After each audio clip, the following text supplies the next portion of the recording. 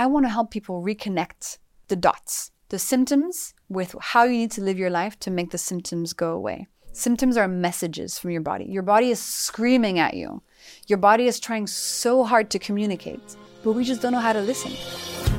Welcome to the School of Greatness. My name is Lewis Howes, former pro athlete turned lifestyle entrepreneur. And each week we bring you an inspiring person or message to help you discover how to unlock your inner greatness. Thanks for spending some time with me today. Now let the class begin.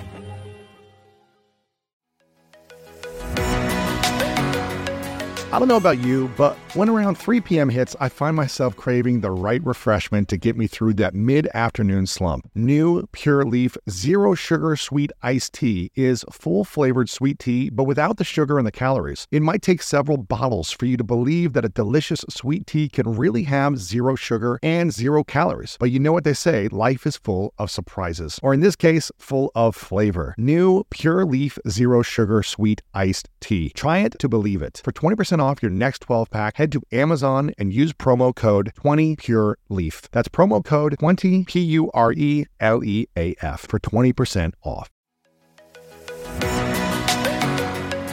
We've all been there. You have a question about your credit card, you call the number for help and can't get a hold of anyone if you only had a Discover card. With 24/7 US-based live customer service from Discover, everyone has the option to talk to a real person anytime, day or night. Yep, you heard that right. A real person. Get the customer service you deserve with Discover. Limitations apply. See terms at discover.com/creditcard. Whether you're searching for a home to buy or you're just obsessed with looking at homes for sale, Redfin's got you covered. You can favorite homes, share listings with others, and even schedule tours with a local Redfin agent, all in the app. And when you're ready to buy, an experienced local Redfin agent can guide you through the whole process. They know how to help you win the right home at the right price. So download the Redfin app to get started today.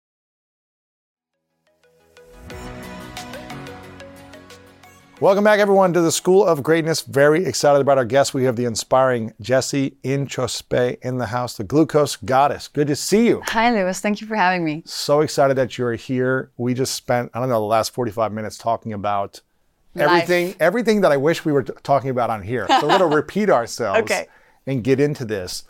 And there's something that I've been fascinated about with your work and your message around something that's related to me, which is sugar.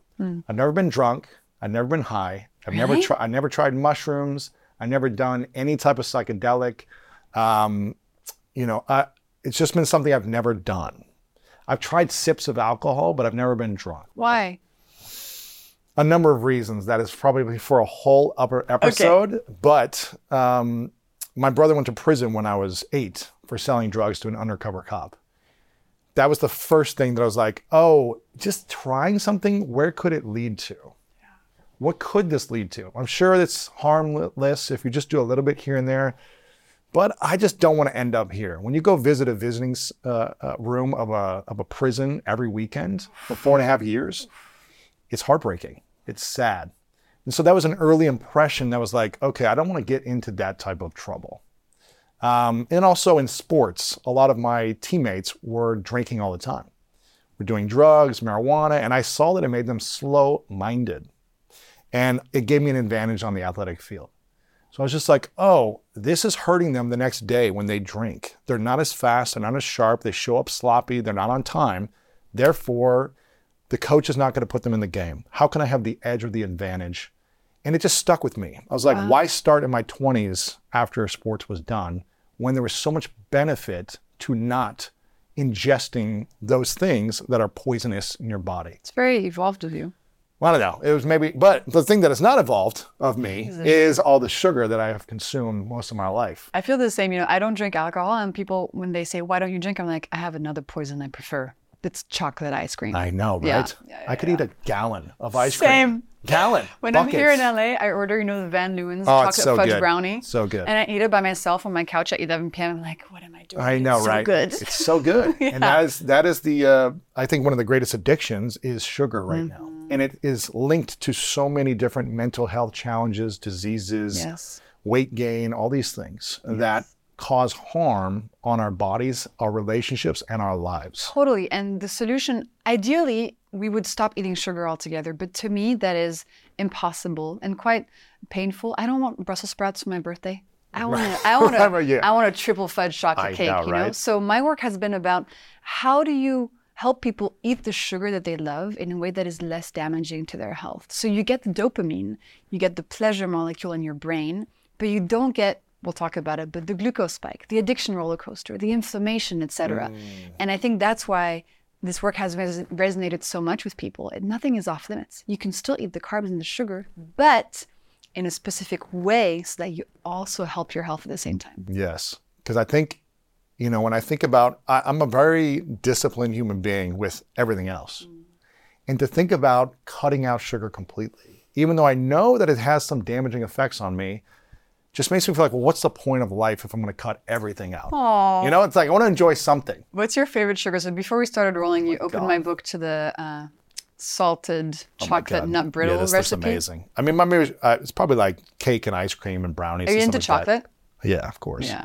Yeah, I mean, I could eat every type of ice cream, sugar, cookies, candies, all the processed sugar you can think of, I enjoy it, which is not a good thing because when I eat non-processed sugar and I kind of stop eating the candy bar process, I guess, essence of sugar, and I have more dark chocolate with some honey or something or some sea salt, like I enjoy that too. It's just learning how to enjoy it differently. Yes. But what I've heard you talk about is the thing that is cool about your method.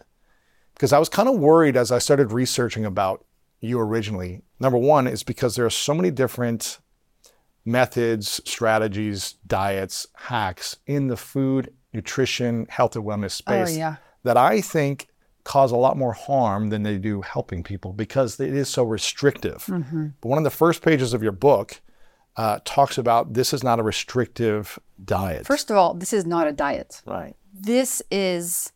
These are basic common sense strategies that probably your grandparents already had implemented into their lives, but now backed up by this modern science that allows us to see why they're so powerful.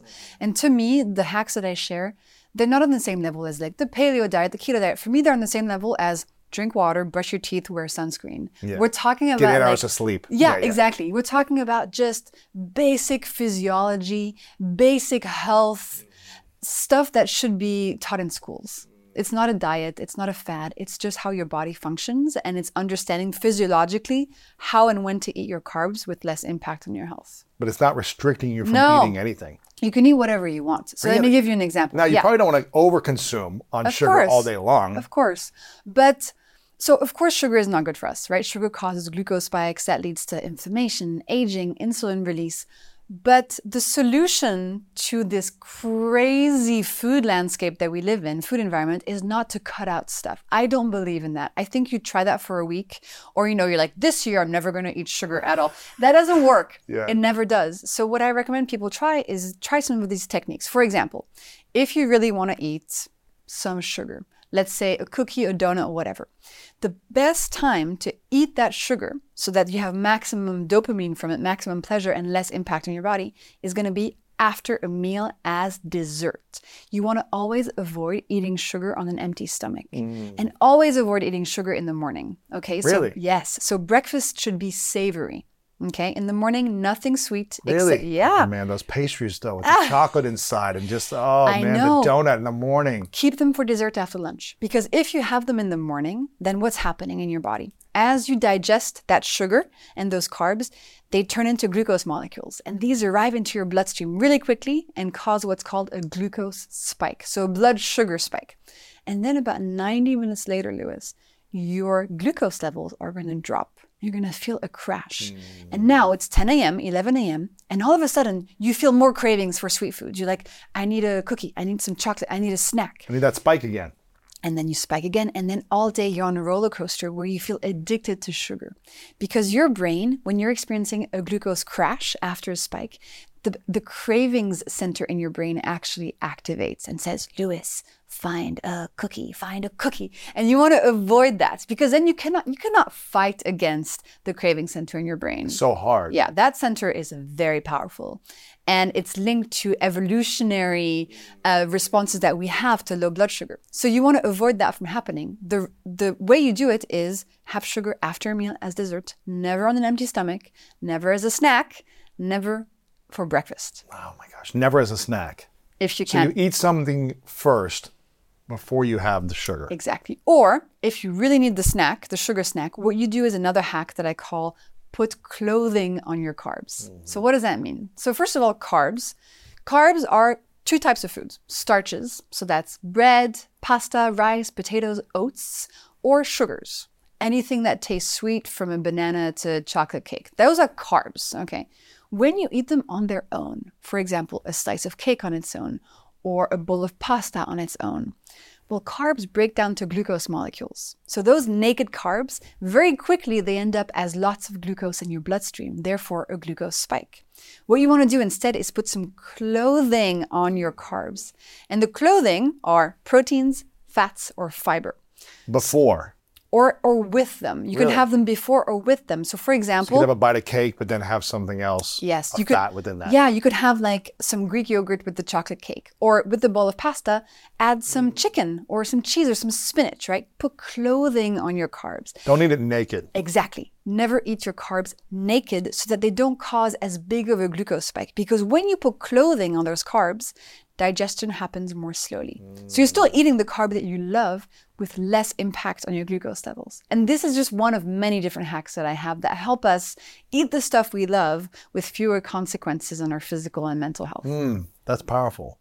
So the more glucose spikes we have on a daily basis, and the more we have over time, it causes us to live less. Yeah. It won't allow us to live longer, is what I'm hearing you say. It causes us to age faster Really? through a process called glycation. Yeah. What does glycation mean? So glycation and glucose kind of sound like the same word. They're similar. Glucose, glycation.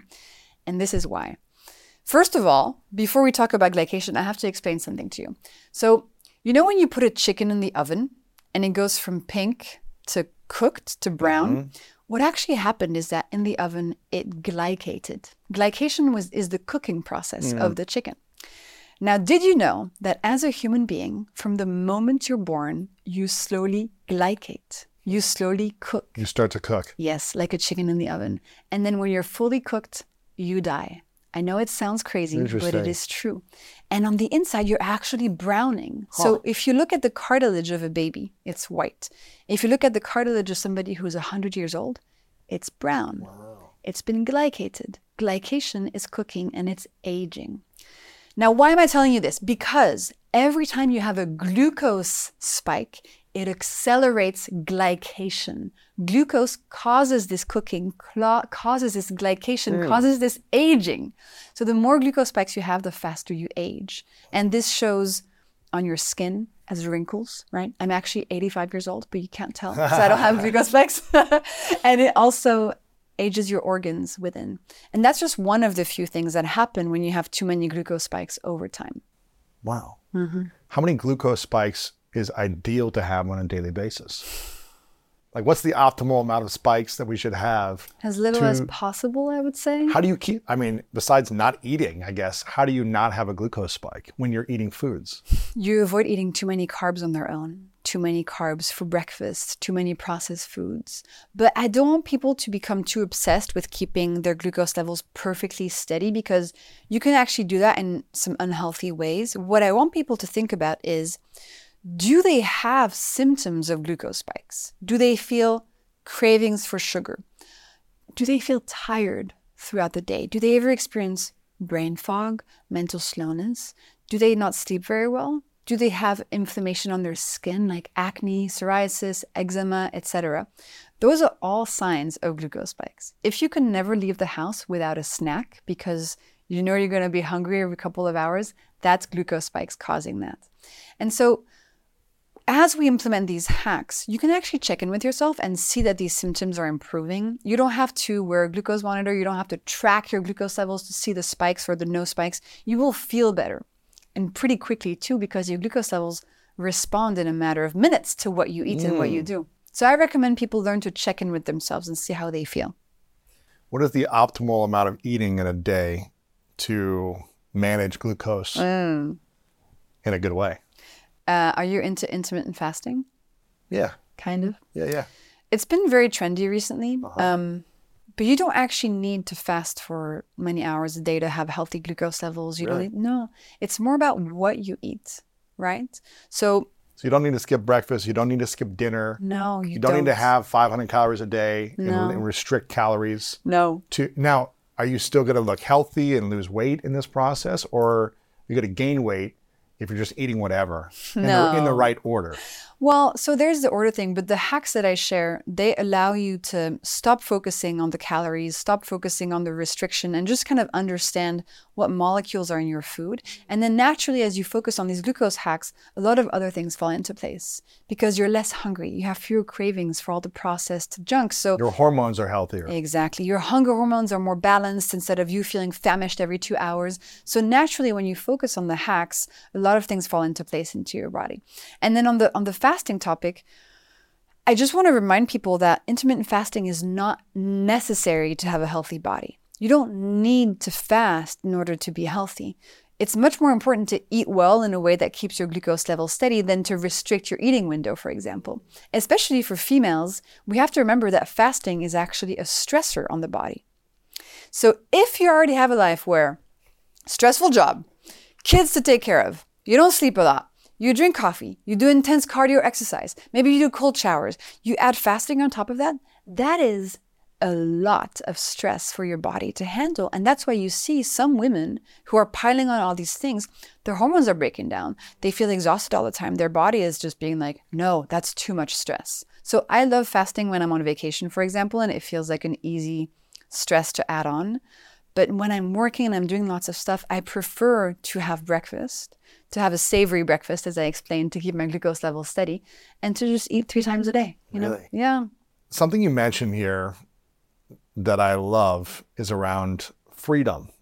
And I think a lot of people don't feel free today with food, diets, restrictions, needing to biohack their life all the time. It feels like they always have to do something else or restrict something they love in order to be healthy, in order to optimize their life. And the more I'm hearing you speak about just understanding, it's almost like intuitive eating, as opposed to restricting, counting calories, fasting, all these other things that are trendy right now. So, because my fear is that a lot of women specifically, and now men more so with social media, feel like they need to look perfect all the time. They feel like they need to eat a certain way and be on the recent trends in order for their bodies to morph in a way that makes them feel like they're enough. It's so tough, huh? So how do we apply these hacks without feeling like it's some new trend, but more understanding it's more intuitive for me to just live a holistic, healthy life? Yeah.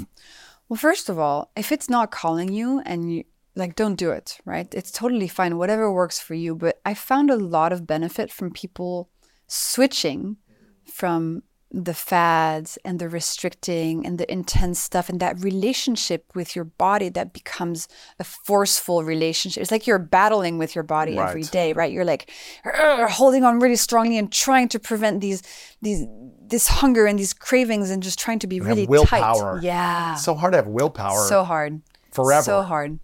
And a lot of these fads, unfortunately, they're just not based on science, right? They're marketing machines. So, and that's also being used by the food industry to sell you more processed foods, etc. So I think what people will find in my work is I'm a biochemist. And so I'm coming back to the principles of physiology. How does your body actually work? And how does food impact your hormones, your cells, your energy levels, your mitochondria? I'm not trying to push some crazy new extreme diet. I'm just showing you some simple stuff that actually has been used for centuries. But it's not very groundbreaking when you think about it.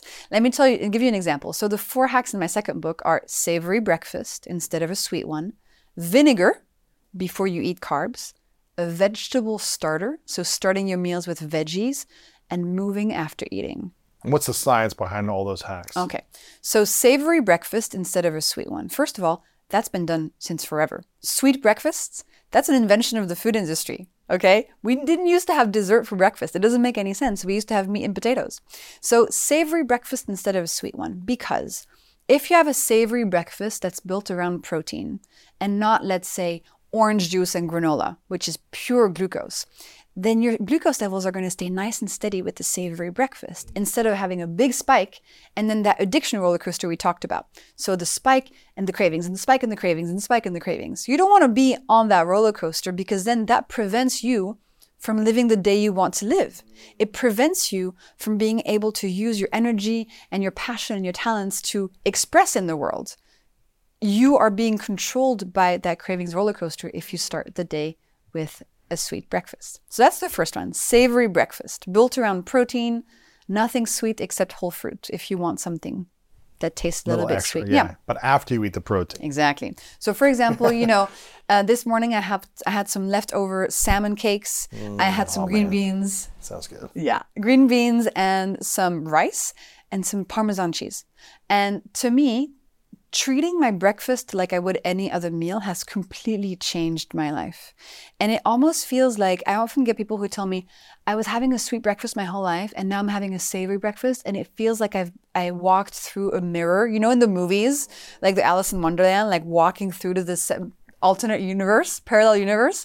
That's how it feels because all of a sudden you're in control, you're energized, you feel good. Anyway, interesting. Okay. So that's breakfast. Yeah. Okay. Second hack that I love talking about is vinegar. Now, everybody has vinegar in their kitchen. But no one uses it. True. No one likes the taste of it. True. But it's an ingredient that's been around for centuries in our culture. And actually, in some countries, it's very well known that it's something that is good for you. It's healthy, right? In Iran, for example, they have apple cider vinegar every day. It's a health drink. But only recently have we understood why it's good for us. One of my favorite parts about my job is that I get the opportunity to travel a lot. And in fact, I'm recording this right now while I'm in Mexico. And actually, I was thinking about something that I wanted to share because I get a lot of questions from so many people about different side hustle ideas. So here's one for those of you out there that are on the go a lot like I am or traveling a lot. When you're staying in your Airbnb on your trips, have you ever thought about how you could be making extra money by hosting through Airbnb while your home is vacant? If you're interested in an extra stream of income, Airbnb hosting is an easy place to start, and it's like giving your home some company while you're away. Your home might be worth more than you think. Find out how much at airbnb.com/host.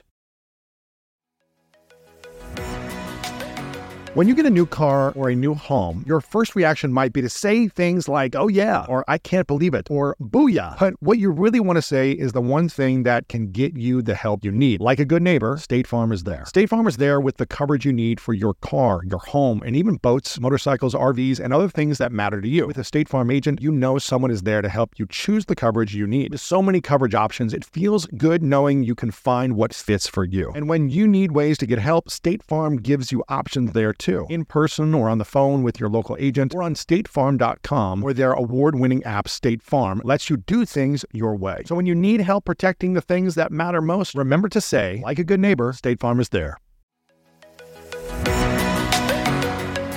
When you want the best, you have to act quickly, or someone else will get it instead. Like when you're trying to buy tickets for the best seat at your favorite team's big game. Or when you're hiring for your business and you want to find the most talented people for your open roles before the competition scoops them up. With ZipRecruiter, you can find qualified candidates fast. And right now you can try it for free at ZipRecruiter.com/greatness. ZipRecruiter's powerful matching technology takes center stage to identify top talent for your roles. Immediately after you post your job, ZipRecruiter's smart technology starts showing you qualified people for it. And I believe finding the right team member is one of the most important steps in setting up my company for success. We like to ensure our new hires will be a good fit before they're even on the team. So I am grateful that I have ZipRecruiter's help when we want to grow the team fast. Amp up your hiring performance with ZipRecruiter and find the best fast. See why 4 out of 5 employers who post on ZipRecruiter get a quality candidate within the first day. Just go to this exclusive web address right now to try ZipRecruiter for free. ZipRecruiter.com/greatness. Again, that's ZipRecruiter.com/greatness. ZipRecruiter, the smartest way to hire. So the reason vinegar is so what's cool. the science behind it? Vinegar contains a molecule called acetic acid. Okay, and acetic acid, what it does when you have it before a meal is that it slows down the breakdown of carbs into glucose molecules. So it acts on enzymes in your stomach and it slows down how quickly the food you just ate is going to be turned into individual glucose molecules and then into your bloodstream. Okay, so the second hack is 1 tablespoon of vinegar in a big glass of water before a meal that contains carbs. I've done this a bunch in the past, not a bunch, but a handful of times. And I just feel like I have to close my nose while I'm drinking this tall glass of water because it burns, it tastes bad, it smells bad. It's just like, man, this is not enjoyable. So how do you make it enjoyable with vinegar? Is there like unflavored vinegar or like lemon vinegar? You can try white wine vinegar. You can try making a dressing and putting it on your meal instead of drinking it. And I know it's not great. And so I have some ideas about how you could use other things to have the same effect. But nonetheless, the scientific studies are there showing us it does have an impact. And it's very simple and it's cheap. Yeah. But if you don't like it, don't force yourself. But you should do that before every meal? No, I would say once a day before a meal that's high in carbs. Right? That's it? Yeah. And what is when you track this with a glucose monitor or how you're tracking it, what do you see the spike doing instead? You see 30% reduction in the glucose spike. If you just have a tablespoon in a big glass of water diluted before eating carbs. Like 10 minutes before, it doesn't matter. 5 to 10 minutes. Wow. 30% less of a spike. Yep. So you still eat the carbs you love with less impact on your glucose levels. Interesting. Yeah. But if you hate this hack, it's fine. The other hacks are just as powerful, right? Okay. So the savory breakfast one will transform your entire day, the experience of your whole life, essentially. And then the third hack is called the veggie starter hack. So that hack means having a plate of vegetables at the beginning of a meal. And you might think, okay, actually this has been done for a long time. In France, we have this concept called crudité, which is raw veggies at the beginning of a meal. In Italy, antipasti, all the roasted nice vegetables. In the Middle East, they eat herbs by the bunch at the beginning of a meal. You know that salad with vinaigrette? It's quite a common way to start a meal. And now we understand why. It's because veggies contain an amazing substance called fiber. Fiber, she's amazing. I love her. She's on fire. She's amazing.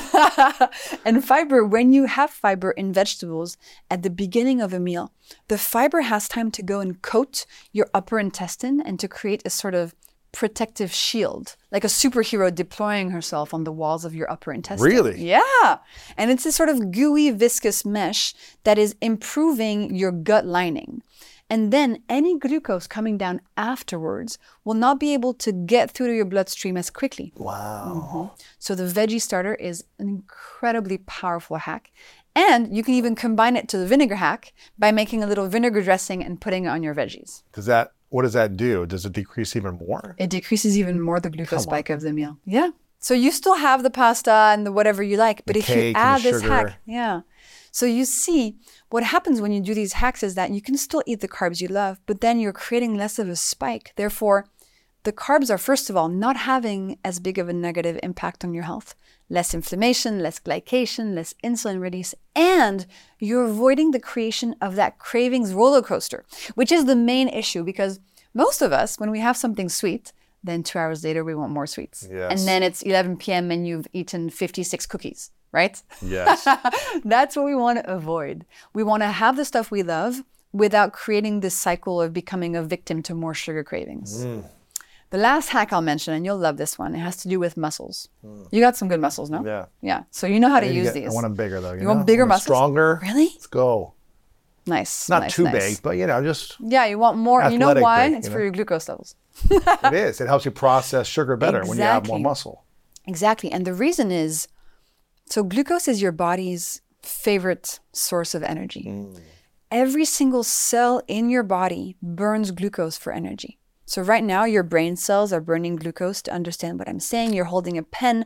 That means your hand cells are burning glucose to contract and hold that pen up. If you're listening to us, every single part of your body is currently burning glucose to perform its function. And your muscles, as I mentioned, also burn glucose to contract, okay? And we can use this to our advantage. The fourth hack in my method is once a day, after one meal, use your muscles for 10 minutes. Move, walk, stretch, jump. Exactly. You can even 10 minutes. Clean your apartment, do the dishes, fold your laundry, Go grocery shopping. If you're at work and you can't do any movement, you can do some calf raises underneath your desk for 10 minutes. Lots of easy little ways to get that movement in so that your muscles will absorb some of the glucose from the meal. What happens if it's 10 o'clock at night, Ben and Jerry's is calling my name from the freezer, or whatever ice cream you like is calling my name. I'm just sitting there watching a movie, eating a whole thing of ice cream. Yeah. And then I sit there. Yeah. And then I go to bed a couple hours later. What happens to the brain, body, gut if you do that by itself without applying these hacks? Well, you're going to experience a very big glucose spike as you're watching the movie and eating the Ben and Jerry's. That's going to have impact on your brain. It's going to increase inflammation. It's going to mess up your sleep hormones. You're not going to sleep as well. Your sleep is not going to be as deep or as restful. You might even wake up the next day feeling hungover. You never get hungover because you don't drink, but sometimes you can feel hungover from sugar. Wow. If you've had it late at night, you're going to feel a bit groggy. You might feel like your hands have swollen a little bit during the night. Your face is swollen. Yeah, exactly. Interesting. And then with that glucose spike, you're also increasing glycation, aging. You're also increasing insulin release, which over time builds up to a diagnosis of prediabetes, for example. And whatever sort of health background your body has, if you've ever experienced symptoms from brain fog to psoriasis to fertility problems, that spike is going to make those worse. So let's say you're watching that movie, eating the Ben and Jerry's. You have a few options. You can have a handful of almonds as you're having the ice cream to put some clothing on the ice cream. Interesting. Yeah. You could do a vinegar drink. You could also grab a book or a bottle of water, and after you eat the ice cream, maybe do some bicep curls as you're watching the movie to help your muscles soak up some of that glucose. There's always solutions. So if I've eaten the cake, the ice cream, the cookies, and I've forgotten to do all these things beforehand, but I can still do it afterwards? Yes. A little bit? Yes. Even if Especially the sugar the is just movement. in my gut already and just soaking down there, I can still have a couple almonds or have vinegar and it'll still help? The best thing to do afterwards is movement. Move. Yeah. So do them calf raises. You're sitting on the couch, calf raises for 10 minutes during the movie. That's going to help, actually. Okay. Yeah. And you can do that up to 90 minutes after eating. The movement, the muscles. Okay, cool.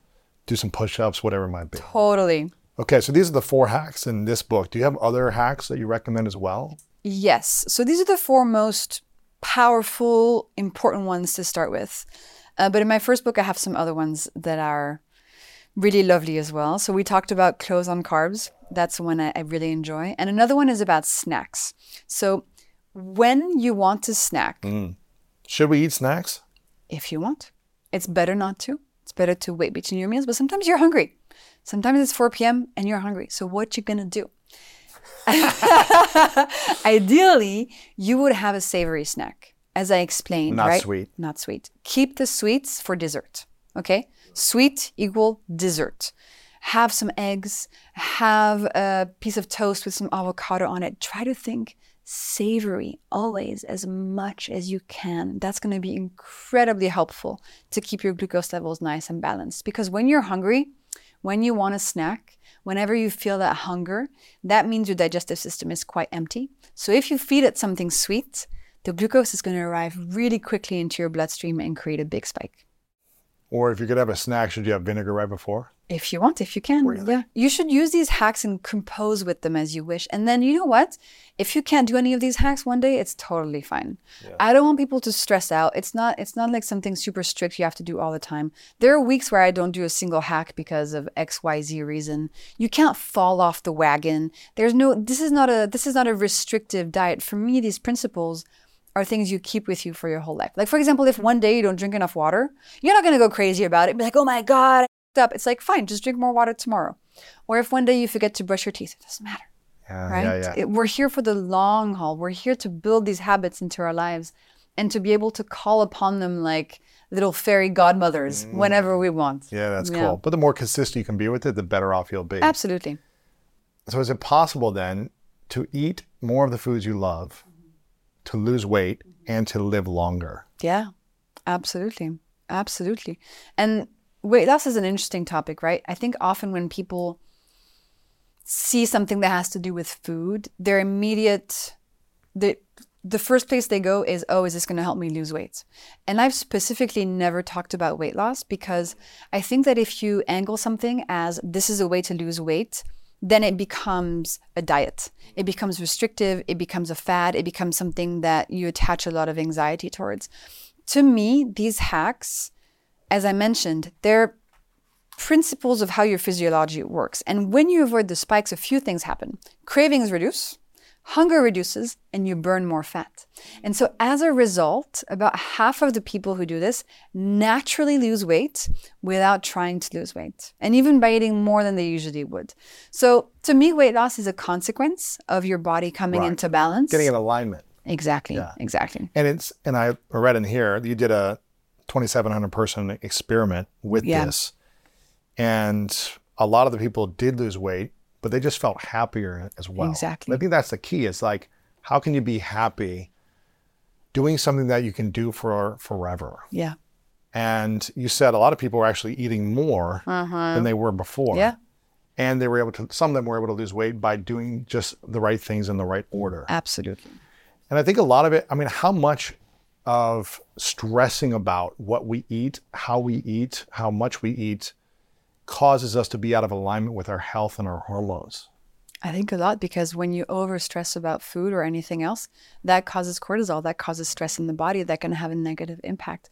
But listen, now, does cortisol also create a spike in interesting. glucose? Yes, it can. Absolutely. One of the biggest spikes I ever got was when I was giving one of my first big presentations, and I was wearing a glucose monitor, and it was in front of like 300 people, and I was so freaked out. I was shaking, but I did it. And then I looked at my glucose monitor and I saw one of the biggest glucose spikes I had ever seen.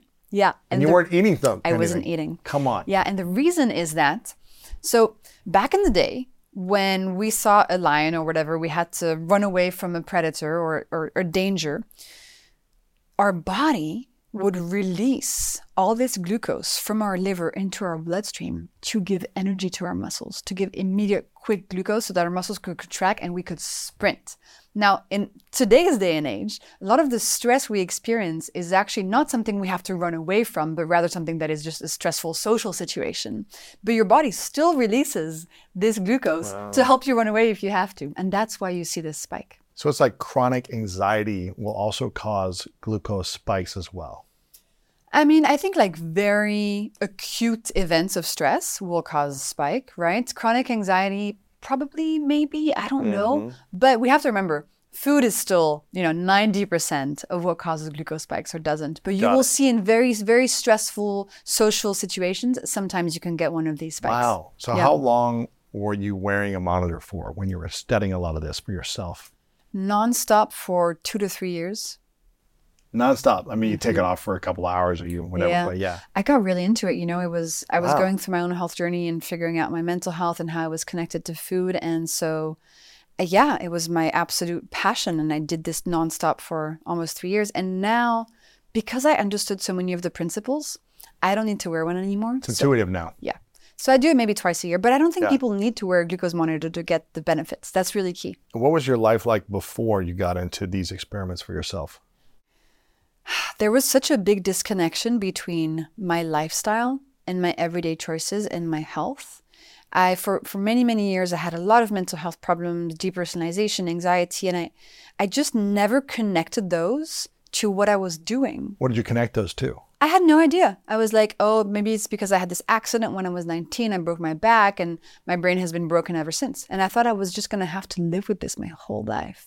What was this feeling? What was the experience like? What did it feel like for you living like that? Well, it's scary. I could never be alone. I felt really sad about the outlook of my life. I felt like, man, this is going to be tough. I felt like this is going to be a tough life, I was like, oof. It's going to be heavy. And is it because you were just thinking and feeling like negative thoughts, or you were just feeling insecure, or you were feeling anxious? What was the feelings you were having? I was having actual episodes of this thing called depersonalization, which means What is that? It's a situation in which all of a sudden you feel like you're not, like your body is not yours. Like I would look at my hands and be like, whose hands are these? Really? Yeah, and it feels a split between, I would call it splitting. That's what the term I used. And it's quite common actually. And it's a split. I felt like one part of my brain would split off from the rest and just kind of look at myself from above. When I looked in the mirror, I was terrified. I would have panic attacks. I'd be like, who is this person? No, it was terrible.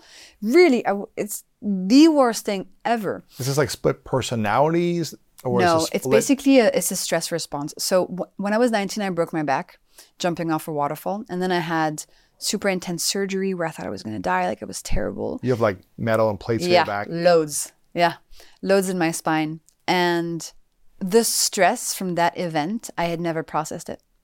I didn't know how to process it. I was living in London.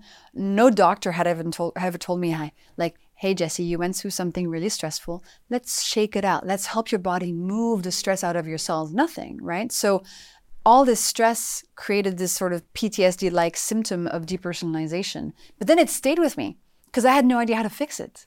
I had no idea what was causing it. Why did I have an episode Monday and then nothing for 3 weeks and then 3 this week?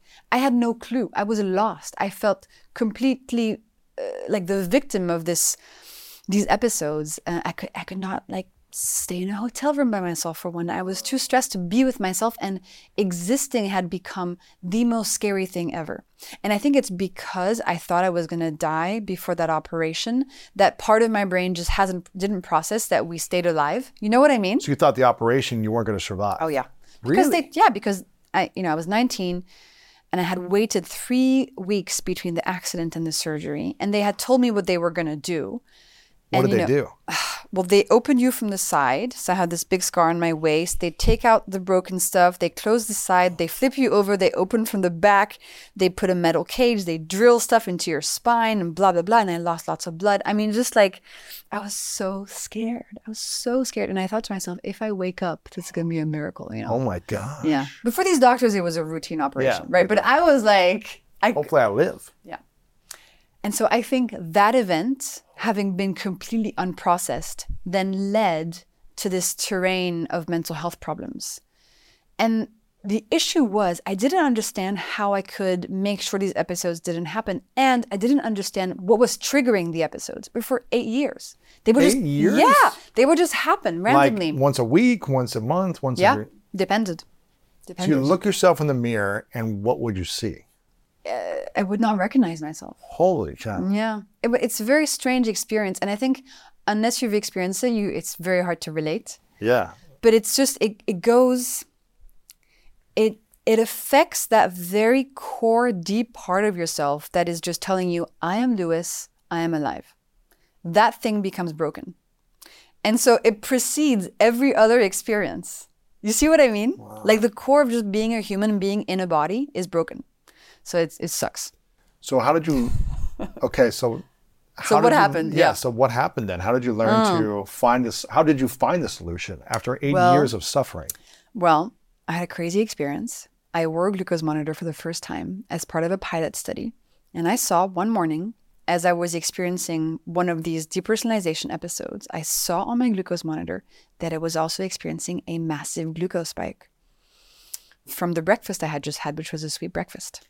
Interesting. And in that moment, I was like, oh my God, is there a connection between what I'm eating and my mental health? Wow. And I was like, what the heck? And that's when I became fascinated. I thought, wait a minute, maybe the spike, I think I had just eaten a donut for breakfast. Maybe that spike is causing something in my brain that is causing this symptom to come out again. And then I dove into the research and I found, wow, I'm not alone actually. Even if you don't have diabetes, you can have these spikes and they can impact your neurons, brain fog, mental health, anxiety, your hormones, your energy, your mitochondria, your cravings. And I found these hacks in the scientific studies. I applied them to myself. And then I finally felt like I had a first tool to improve my mental health. Wow. And then I created this baseline of feeling safer in my body, feeling better. And then on top of that, I built, EMDR, therapy, emotional processing. It was not all fixed with the glucose hacks, but it gave me a foundation upon which I felt like I could build myself back. Wow. Yeah, you still had to process and integrate the lessons you were learning from the traumas and the years of traumatic experiences you were continuing to have from this situation. But I understood that the way you eat and the way you're living your life is so connected to your brain and how you feel. So listen, we all know life is full of yada yada, like those quote unquote free trials that somehow still charge your card for something, or when companies have those sneaky gotchas hiding deep in the fine print. And I know you've dealt with yada yada before, like those bills that keep going up and up for no reason at all, or when budget airlines promise a cheap fare but then charge you for every little thing until you realize you're paying more than you would have somewhere else. And yes, it is possible to outsmart yada yada, like triple checking airline deals to make sure all you need is already included, but you don't take yada yada in life. So don't take yada yada from your wireless provider. Metro by T-Mobile has no contracts, no credit checks, no surprises, and nada yada yada. Stop by one of over 6,000 Metro stores nationwide.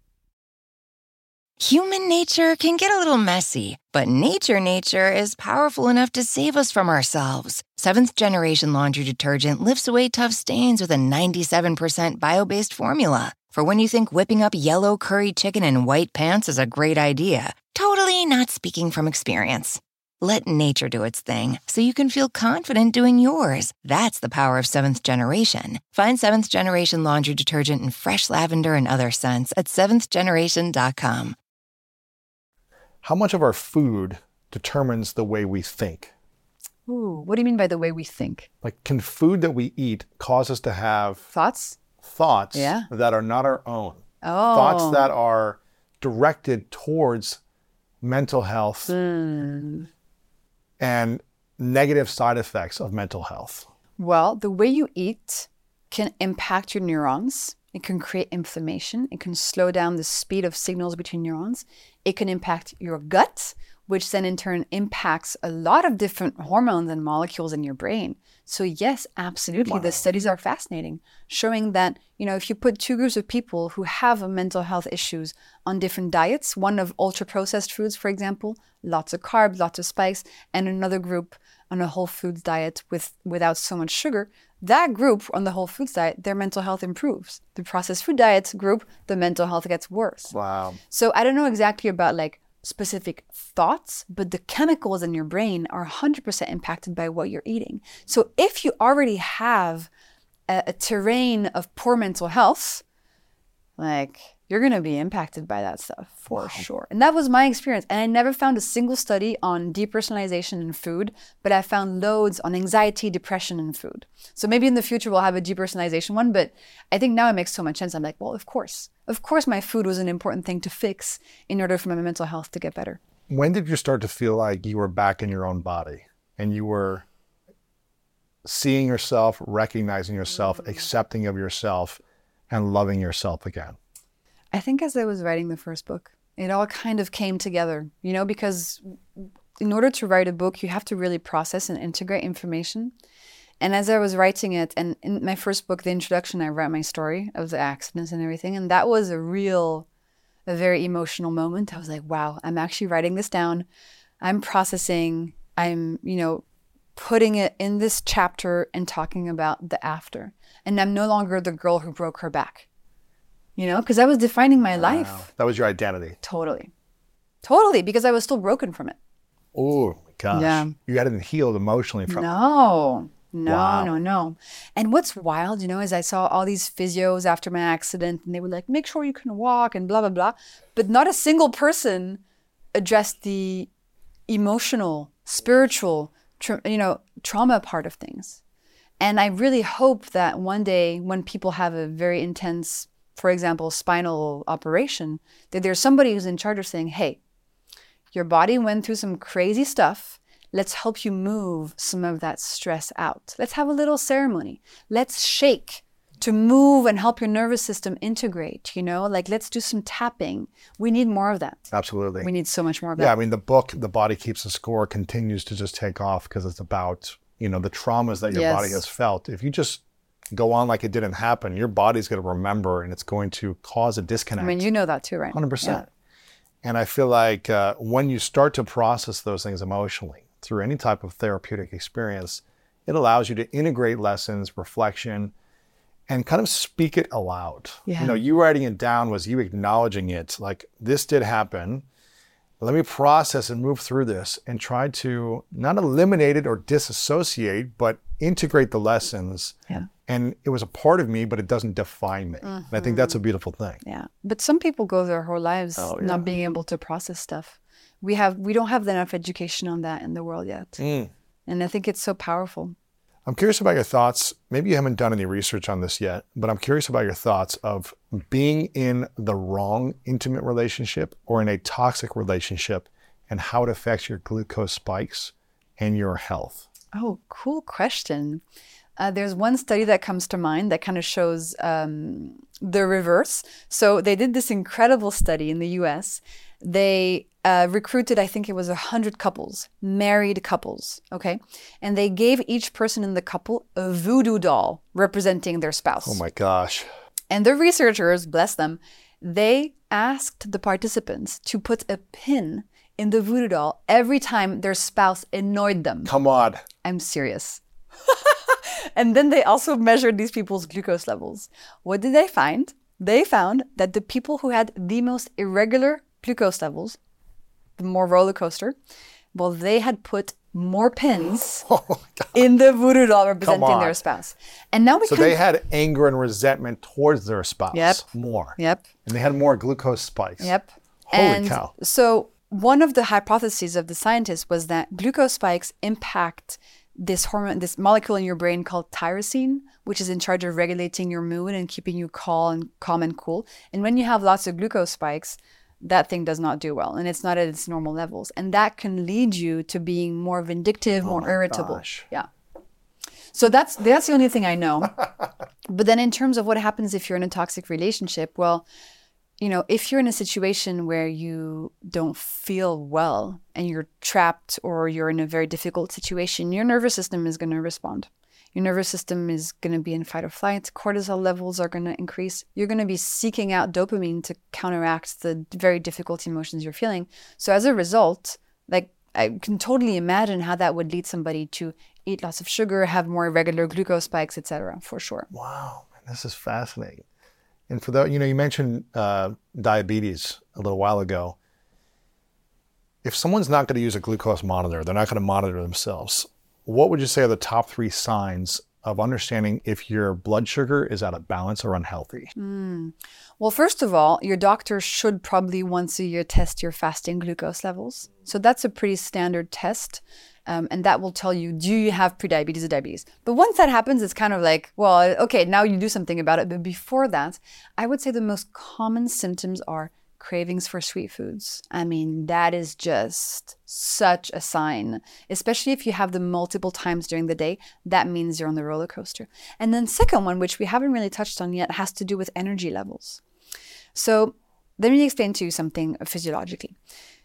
You know how I explained that your body burns glucose for energy? Now, there's one little organelle that does this conversion of glucose into energy. It's your mitochondria, the powerhouse of your cell, etc. Your mitochondria, their job is to grab glucose molecules that you just ate and transform them into energy for your body to use. And your mitochondria are super happy when they receive a steady supply of glucose. They're like, steady, transform into energy, steady, all good. Now, the problem is, if you give your mitochondria way too much glucose at once, a little bit like if you gave a plant at home way too much water at once, your mitochondria are going to stress out. Wow. They're going to sort of go on strike. They're going to go, too much information, cannot handle, like, I'm just going to go have a nap. And they're going to stop converting glucose into energy as effectively. Wow. You as a human feel this as chronic fatigue. Playing with your kids is exhausting. Waking up is exhausting. Going grocery shopping is exhausting. It's 3 p.m. You need 5 Red Bulls and 2 coffees to stay awake. And then at night you can't fall asleep and you don't feel well. Oh, man. Right? So there's a problem in your energy capacity in your body. Your mitochondria are damaged. With every glucose spike, you increase that damage of your mitochondria. And so chronic fatigue is a telltale sign that your glucose levels are out of whack. So I would say cravings and chronic fatigue. Oh my gosh. Okay. You're like, whoa. Oh my gosh, this is amazing. There's something that you triggered in my mind to ask you about: smoothies, juices, and coffee. Can we have them, or do they cause too much of a glucose spike that cause more damage than, I guess, healthy benefits? First of all, you can have everything. Okay. I'm always going to tell you if it's 2 p.m. I like it. Don't restrict me. Come on. Yeah, I'm like, if it's 10 a.m. on a Sunday and I want chocolate ice cream, I'm going to have it. Okay, yeah, eat it. 100%. Okay, so. But what happens to our glucose levels when we have smoothies, juices, or coffee? Okay, so first of all, coffee, fine. Just don't put any sugar in it. No sugar. Yeah, What or if you- some what if you stevia like or sugar? something. Well, then have the sugar. But you have to have something else beforehand. Yeah, try to have, if you have sugar in Vinegar. your coffee, have it after breakfast instead of before breakfast. Don't just drink coffee with sugar by itself. Big glucose spike. Big one. Yeah. What about coffee with like a milk or a creamer or something like that? Fine. Oat milk is going to be the worst for your Yeah, glucose levels. Oat milk is like making pasta juice. Oh, man. So you cook some pasta, you put it in the blender with some water, Oh, you blend man. it until it's liquid. That's pasta milk. Big spike. When you make oat milk, it's the same. What about oats by itself with a little bit of protein? That's better. Yeah, that's good for breakfast. You can have that. Okay. But listen, if you love oat milk, have it. You know, I'm Sure, just sure. telling you the Yeah, different stuff. So oat milk, not my favorite. Favorites would be like whole fat dairy or nut milks. Almond milk. Unsweetened. Unsweetened almond milk. A little bit of Yes. that's fine. A little bit of stevia. Yeah, why that's not? fine. Okay. Okay, let's talk about fruit. You ready? Yes. Okay. What's So- the worst fruit to have? There's no such thing as worst fruit What to causes have. the greatest spike? Fruit juice. Juices. Okay, yeah, let me explain. So, you know how humans bred gray wolves into lots of different breeds of dogs, like Chihuahuas? Chihuahuas is not a natural breed, right? For thousands of years, we've been breeding different wolves and blah, blah, blah to make all these different breeds of dogs. Well, we haven't been doing that just with dogs. We've been doing that with plants and with fruit. All of the fruit you find today at the supermarket is not natural, not a single one. Really? They are all the result of thousands of years of selective breeding to make fruit that are juicy, full of sweetness, not too much fiber, not too many seeds, okay? All the fruit that we have today is a human invention. They're all human inventions. If you compare, let's say, today's banana to an ancestral banana, ancestral bananas are full of seeds. They're tiny, small, they're yeah. tart, and they're really hard to eat. So remember this, fruits are a human invention. Today's fruit are a human invention. Now, the thing is, if you want to eat something sweet, having a piece of fruit is still the best thing to do because fruit contains fiber. And fiber, as I explained, helps to slow the glucose spike. Which fruits have the best fiber? Because fruit juice, you're saying, has no fiber. Very little. Yeah, listen, I don't want to call out specific fruits. I think have the fruit you like best. Okay, fine. If you want me to call out specific fruits, I will. Berries are probably the best option. Yeah. Tropical fruit, like mangoes, even apples these days are super sweet. I mean, have whole fruit. I don't want to demonize whole fruit. But what happens is that if you juice fruit, you're throwing away the fiber. That's the stuff that goes into the garbage bin. That is the fiber. That's the good stuff. Yeah. For your gut. Yeah. And helps the spice to go down. Yeah. And then if you make a fruit juice, it's just water and sugar. And Without the fiber. without the fiber. So what if you had the fiber in some other food first and then you had orange juice? Sure, if you want. Is the spike going to be lesser? Yeah. I mean, you can always, be very ingenious about stuff, but I would right. recommend people see orange juice as dessert. If you want a juice, it's for pleasure, it's for dessert. It's not a good way to get your fruit in. You're still not telling us don't have it. No. You're just saying it's not going to be the optimal way to do Yeah. it. I'm never going to tell you don't have something, but I'm going to say, But that's a dessert. yeah. it's It's not a breakfast food. It's not a good breakfast way to start your breakfast So or your day. if I wake up, first thing I do is have a little bit of water and then a tall glass of orange juice. Oof. Or a tall glass of apple juice. No bueno. Or whatever juice. What happens to that glucose spike? What happens to my body? All of the sugar in the juice is going to arrive really quickly into your bloodstream, make a big, big spike. Inflammation, aging, mitochondria being tired, cravings roller coaster kicks off. Neurons get inflamed, signal of neurons slows down, hunger hormones go haywire. You're creating a day for yourself that is going to be full of cravings and fatigue. Wow. Yeah. So what is the first thing I should be eating in the morning to set me up for success that day for my mental health, my hunger cravings, everything, my hormones, A savory breakfast built around protein. eggs? Eggs, some yogurt, some leftover fish from last night, tofu, meat, a smoothie with protein powder, some nuts, and I have loads of recipes in the book, but something that's built around protein. That way you're going to keep your glucose nice and steady because protein does not turn to glucose when you digest it. So we talked about not juice, completely. but what about smoothie? You just mentioned smoothies. So smoothies would be a better solution Slightly with better. protein. Yeah. So if you, for example, if you smoothie a banana, okay, you're not going to get rid of the fiber, but the blades of the blender are going to pulverize it. So it's going to become less effective and you're going to drink that banana smoothie so quickly versus eating the banana. So smoothies and juices are just less good if they're made of fruit. But if you have a smoothie in the morning with like protein powder, some nuts, some milk, a little bit of fruit for taste, it's fine. As long as you're balancing it and putting some clothing on those fruit. Protein in there. Yeah. So if you have peanut butter in there, is that a good thing? Because it's protein? It's going to be better for your glucose spike, yeah. It's a better thing. Okay.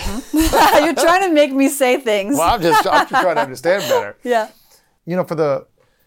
For the women that I feel like struggle and the men that struggle with their body image, they're needing to look perfect, either needing to look super skinny in a certain way for women or for men needing to look, shredded and ripped or whatever.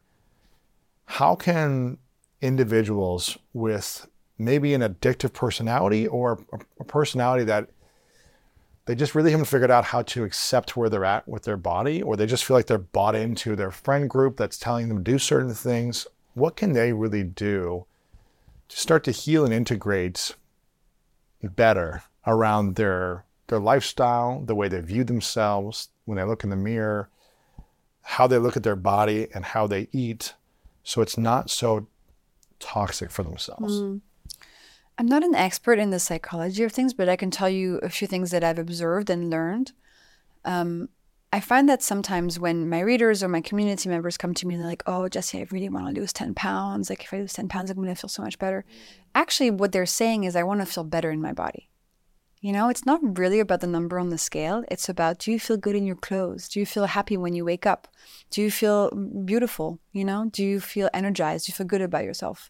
And often what might happen is that somebody will try the hacks and they might not lose weight, but on the inside, their biology is going to be working well again.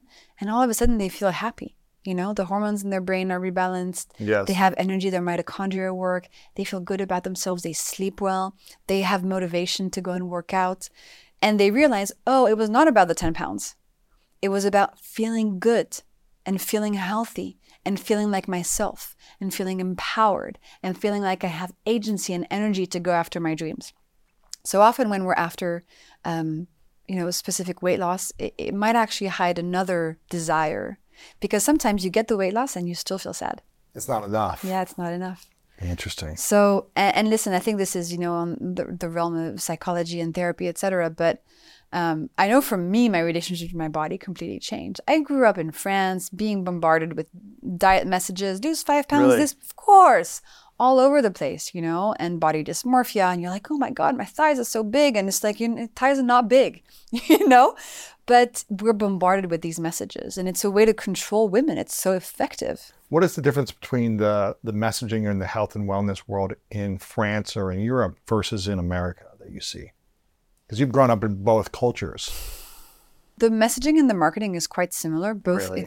the same stuff is trying to be pushed. But in France, there's a bit more of a culture of eating. Like we take an hour for lunch. We eat with our family. People cook every day. When you come back from work, you stop at the butcher, at the cheesemonger, at the produce guy, and you buy fresh foods, right?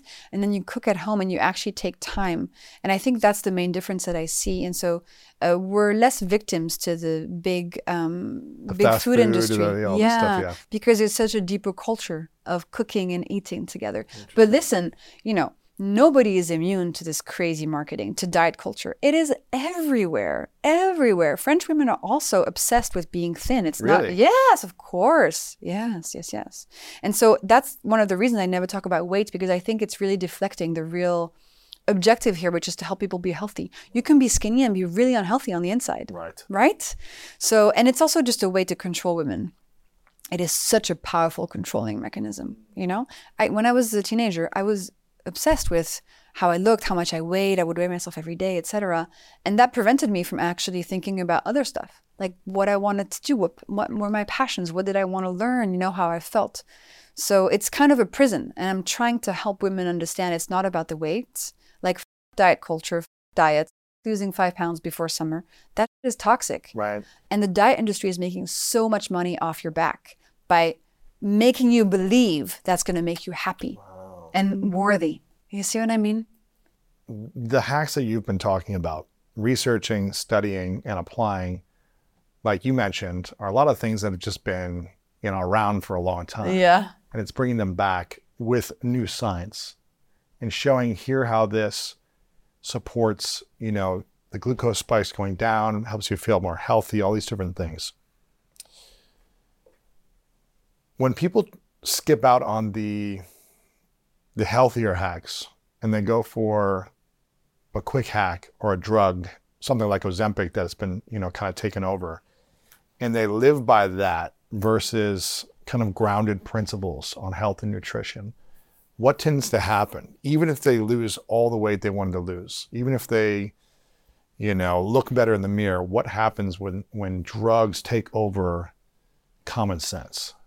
Human nature can get a little messy, but nature is powerful enough to save us from ourselves. Seventh Generation Laundry Detergent lifts away tough stains with a 97% bio-based formula. For when you think whipping up yellow curry chicken in white pants is a great idea. Totally not speaking from experience.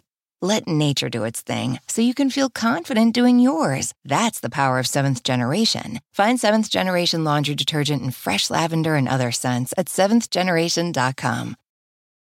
Whether you're making the same breakfast that you have every day or baking a cake for an extra special day, eggs are a staple in our diets. Eggland's Best Eggs are nutritionally superior to ordinary eggs, containing more vitamins and 25% less saturated fat. Not only are they better for you, but Eggland's Best Eggs taste better too. There's a reason that they're America's #1 eggs. Visit egglandsbest.com for additional information and delicious recipes.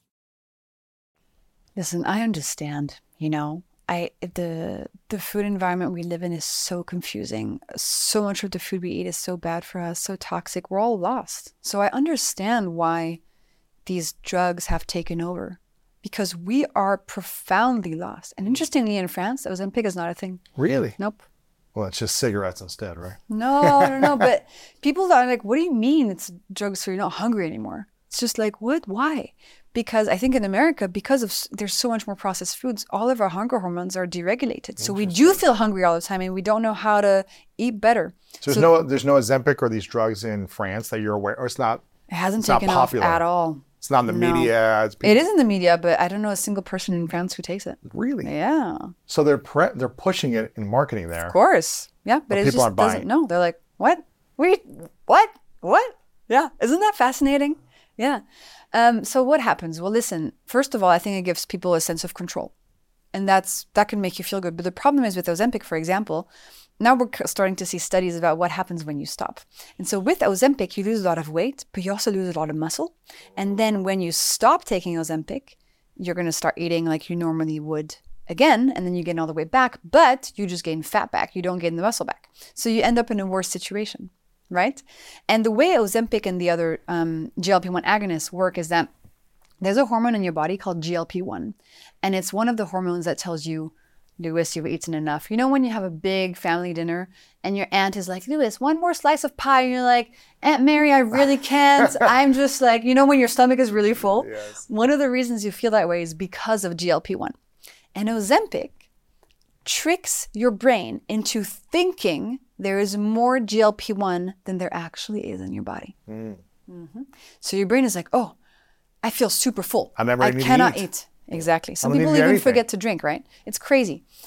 And this is not great because there are natural ways of increasing GLP-1, but these drugs trick your body into thinking there's more than there actually is. So we don't know yet what all the after effects are going to be, but I think it says something really disheartening about the state of our dietary habits, is that we're so lost about what to eat, and the food around us is so bad for us that we need a drug to help us not eat the food. Oh my gosh. And for big food and big pharma, I mean, match made in heaven, right? It's making a lot of money to a lot of people. Wow.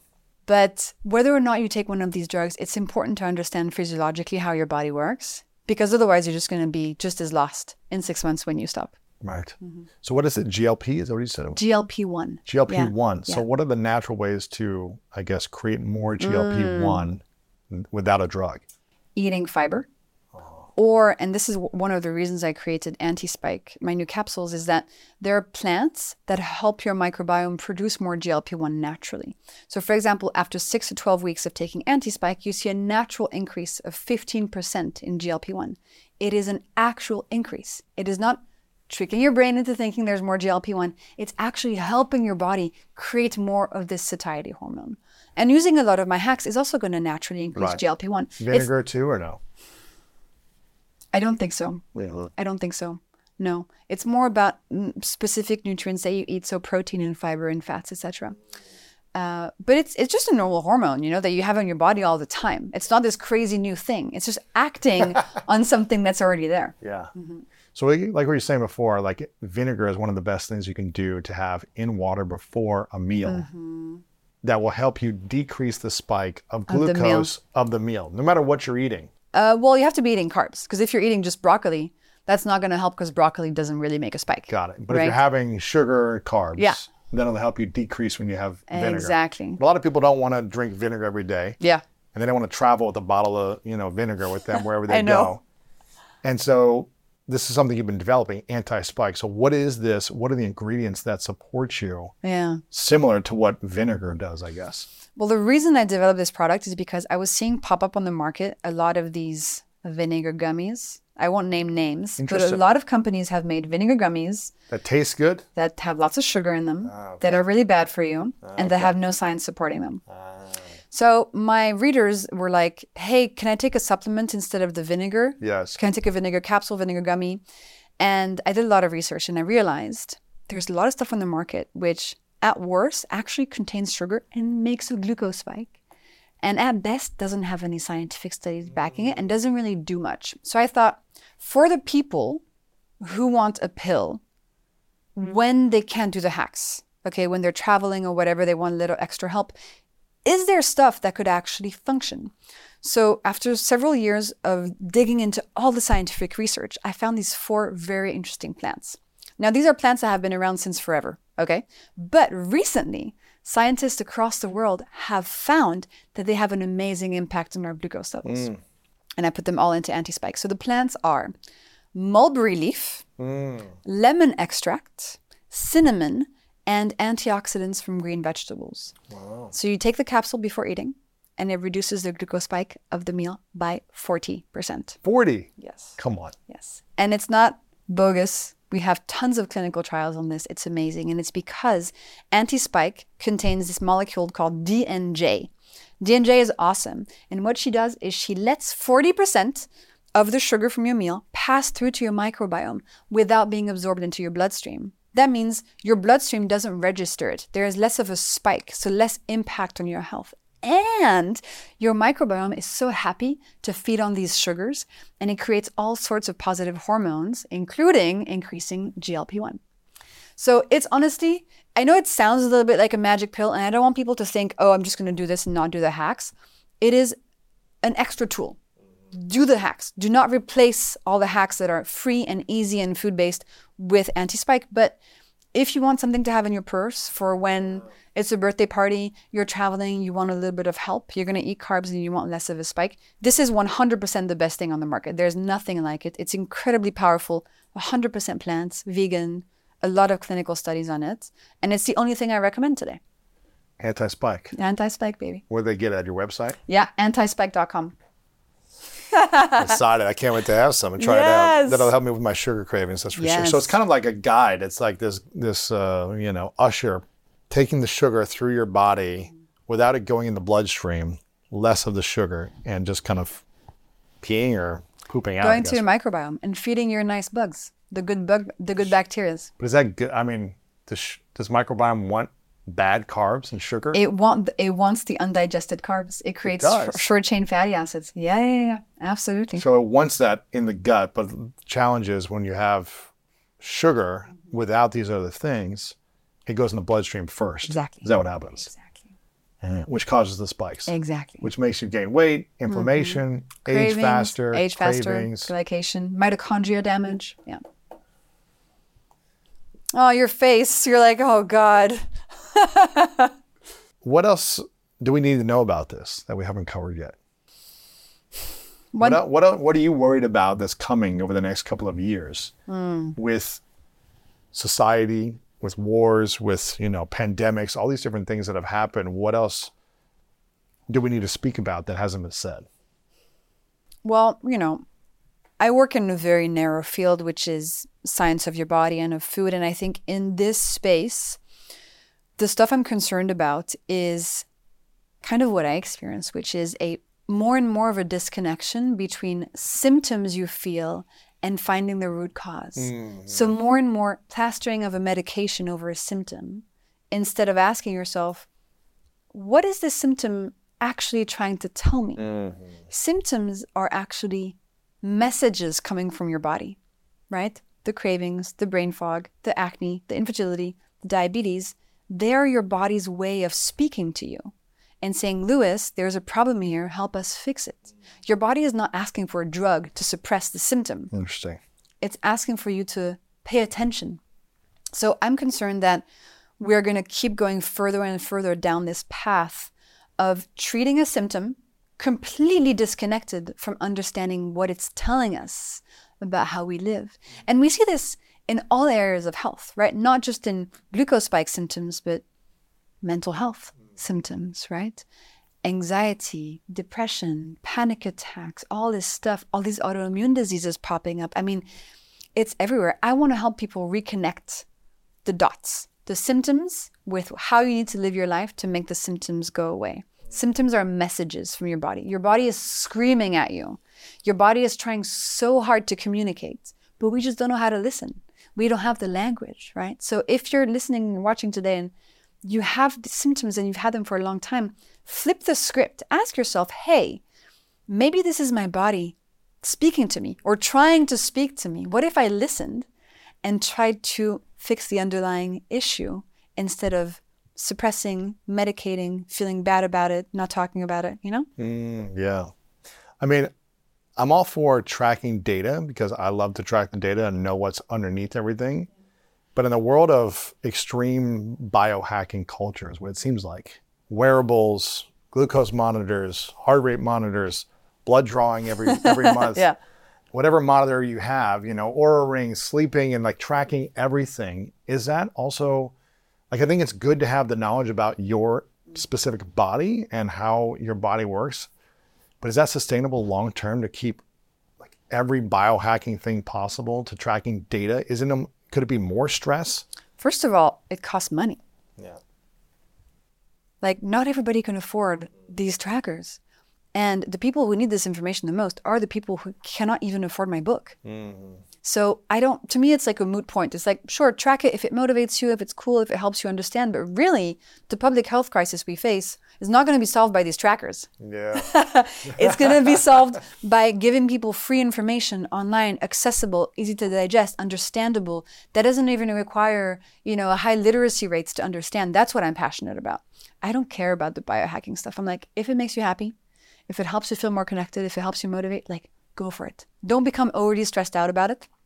But go for it. But I have friends, for example, they wear sleep trackers, and they've told me that in the morning, it's almost like they don't know how they feel yet until they've looked at the sleep data. Oh, you didn't sleep well. Oh, man, now I'm tired. And you know what this reminds me of? Interesting. It reminds me of back in the day, or it still happens, where women would weigh themselves in the morning. And depending on the number on the scale, they would then say, I'm going to have a good day, or I'm going to have a bad day and feel bad about myself. It would determine their attitude. Absolutely. Absolutely. Because that stuff has such a big impact. Yeah. So, there's great sides to it. I discovered all these things to a glucose monitor. So far from me to say glucose monitors are not useful. It changed my life profoundly. But now I understand that there's so much work to be done in just giving this information for free without an expensive device. Yeah, and you show okay, when you eat this specific meal, you show the science on the other pages that say, okay, when you eat this, when you have something before, here's what happens with the glucose spikes. So you're showing already what's going to happen to most people. Exactly, yeah. So as long as you see it visually on my data, I think it makes sense. And these hacks are based on scientific studies, on clinical trials. They're not just me testing stuff and making up. Yeah. I'm just using my data to illustrate the scientific studies. I love the emotional support water bottle. That's in the vinegar week. That's one of the ways of having your vinegar hack. Yeah. And so in the Glucose Goddess method, I have had a great time just creating all these easy recipes and making it fun and easy to start with. It's a very colorful, joyful book, and I'm obsessed with design and copy. And It's beautiful. And how do you help people change their behavior as simply as possible? And as you see in the pages, for example, all the ingredients have a little photo of them. So Yeah, it's beautiful. It feels very friendly. It's really beautiful. Yeah, it's always Thanks, been hard Louis. for me to look at a lot of recipe books that just have like, you know, the The words. list, Yeah, yeah. the list. It's just like, it's not inspiring, but when no. you see it visually, like this beautiful image, and then you see the images of the foods. And you feel like, oh, I can buy simplified. that. It's Yeah, easy. exactly. Yeah. I'm obsessed with simplification and helping people Yeah, it's beautiful. actually take the first step. You've That's got great, what I love. You've got great design, Thank you. which I appreciate. I love great design. It's like half cookbook, half a coffee table book, you know? Exactly. I'm so excited for you, Jessie, and Thanks, I'm Louis. so happy to hear that you've been transforming your own personal life and you've been healing from the reflection, from all the different therapies you've done, but also by taking back control of your life, Yeah. by monitoring these things and by applying it. So I'm really glad that you've done the work, because you've given so many people hope for their life, for their health, for their future, in a world of diet culture or just confusion of like what to do. So I really acknowledge you, Jessie, for being on this journey of being a servant Thanks. of wisdom, from bringing back the ancient things that our, you know, great-great-grandparents knew and applying it to a world of confusion and chaos and uncertainty.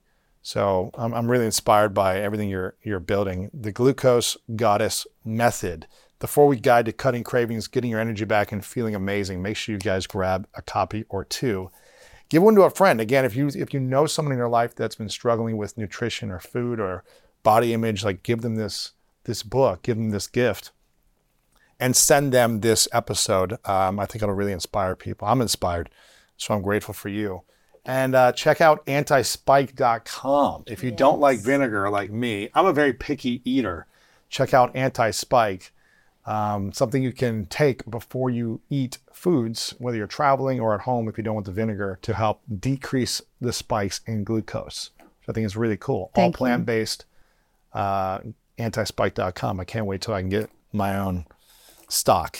Where else can we send people to support you and be of service to you? You've got a great your content on social media is amazing. It's always you. inspiring, but what else can we do? I think the Instagram is my hub where I talk about everything. So glucosegoddess.com. And I think something really simple too is that I make lots of free content.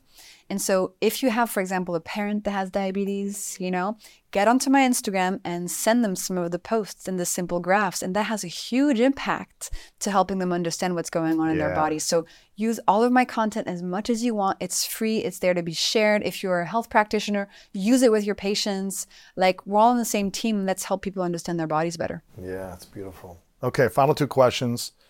This is one I ask everyone towards the end. It's called the 3 truths. So imagine a hypothetical scenario. You get to live as long as you want because you've decreased your glucose spikes. So you're living way into the hundreds. But it's your last day. Your last day, you're fully brown on the inside. You're fully I love it. Glycated. You're fully glycated. But you've lived an amazing life. You've accomplished every dream, experienced every experience, felt all the love you wanted to feel. You did it.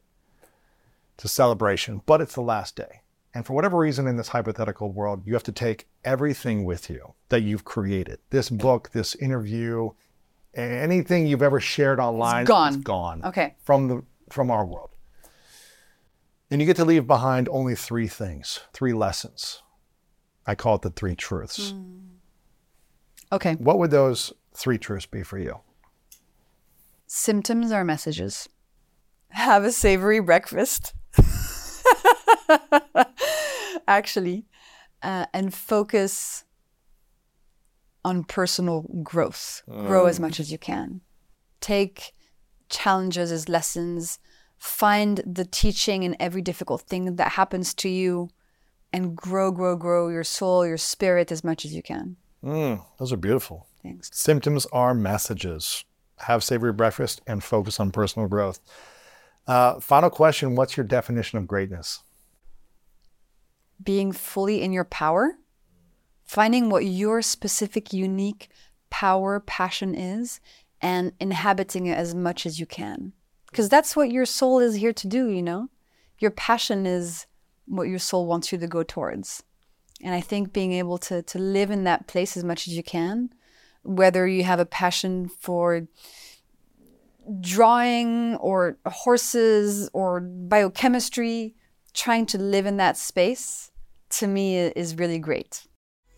I hope today's episode inspired you on your journey towards greatness. Make sure to check out the show notes in the description for a rundown of today's show with all the important links. And if you want weekly exclusive bonus episodes with me, as well as ad-free listening experience, make sure to subscribe to our Greatness Plus channel on Apple Podcast. If you enjoyed this, please share it with a friend over on social media or text a friend. Leave us a review over on Apple Podcast and let me know what you learned over on our social media channels at Lewis Howes.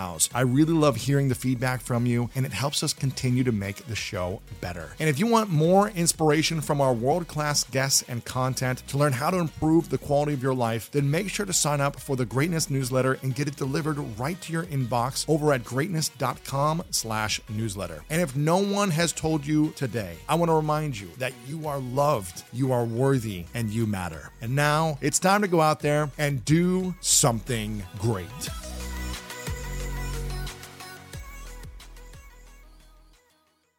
Human nature can get a little messy, but nature is powerful enough to save us from ourselves. Seventh Generation Laundry Detergent lifts away tough stains with a 97% bio-based formula. For when you think whipping up yellow curry chicken in white pants is a great idea. Totally not speaking from experience. Let nature do its thing so you can feel confident doing yours. That's the power of Seventh Generation. Find Seventh Generation Laundry Detergent in fresh lavender and other scents at seventhgeneration.com. Whether you're making the same breakfast that you have every day or baking a cake for an extra special day, eggs are a staple in our diets. Eggland's Best Eggs are nutritionally superior to ordinary eggs, containing more vitamins and 25% less saturated fat. Not only are they better for you, but Eggland's Best Eggs taste better too. There's a reason that they're America's #1 eggs. Visit egglandsbest.com for additional information and delicious recipes.